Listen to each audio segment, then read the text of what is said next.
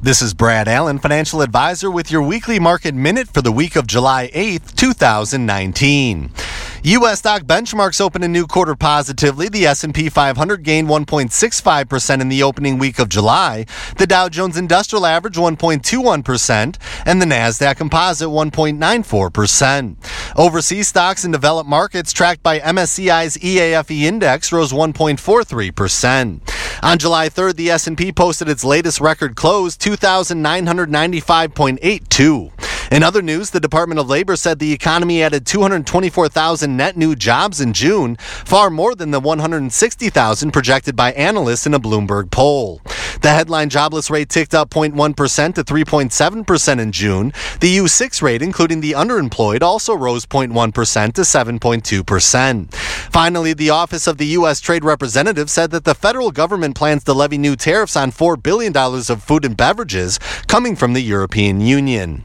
Monday, July 15th will mark the start of the next earnings season. Money center banks report first, followed by companies from a variety of industries. As Wall Street gets ready for their results, we'll take a moment to recap quarter two index performance and the quarter's two biggest news developments. Stocks rose, fell, and rose again. The S&P 500 gained 3.93% in April, dropped 6.58% in May, and climbed 6.89% in June. In the end, it advanced 3.79% for the quarter, outdoing the quarter two gains of the Nasdaq Composite at 3.58% and the Dow Jones Industrial Average at 2.59%. The Fed hinted at a shift in monetary policy. The central bank's June statement took out a reference about being patient on borrowing costs and noted that the Fed policymakers would act as appropriate to try to sustain economic growth. The latest dot plot showing the opinions of Fed officials about where interest rates might be in the near future showed nothing like consensus. U.S.-China trade talks stalled but may resume soon. In May, the U.S. and China announced that they would hike tariffs on each other's exports during the quarter. Formal trade negotiations broke down for 6 weeks. Then on June 29th, President Trump announced at the G20 summit in Japan that talks would soon resume and that the U.S. would hold off on tariffs slated for another $300 billion in Chinese goods. As the quarter gets underway, traders are wondering if interest rate adjustments in the U.S.-China trade deal are in store for this summer.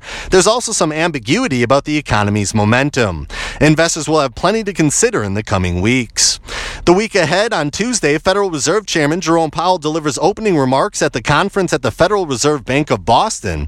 On Wednesday, Fed Chair Jerome Powell testifies on monetary policy in Congress, and the Fed also releases the minutes from its June meeting. Then on Thursday, the June Consumer Price Index appears, showing monthly and yearly changes in inflation. For Drake Associates, I'm Brad Allen, Financial Advisor for News Radio WTMJ.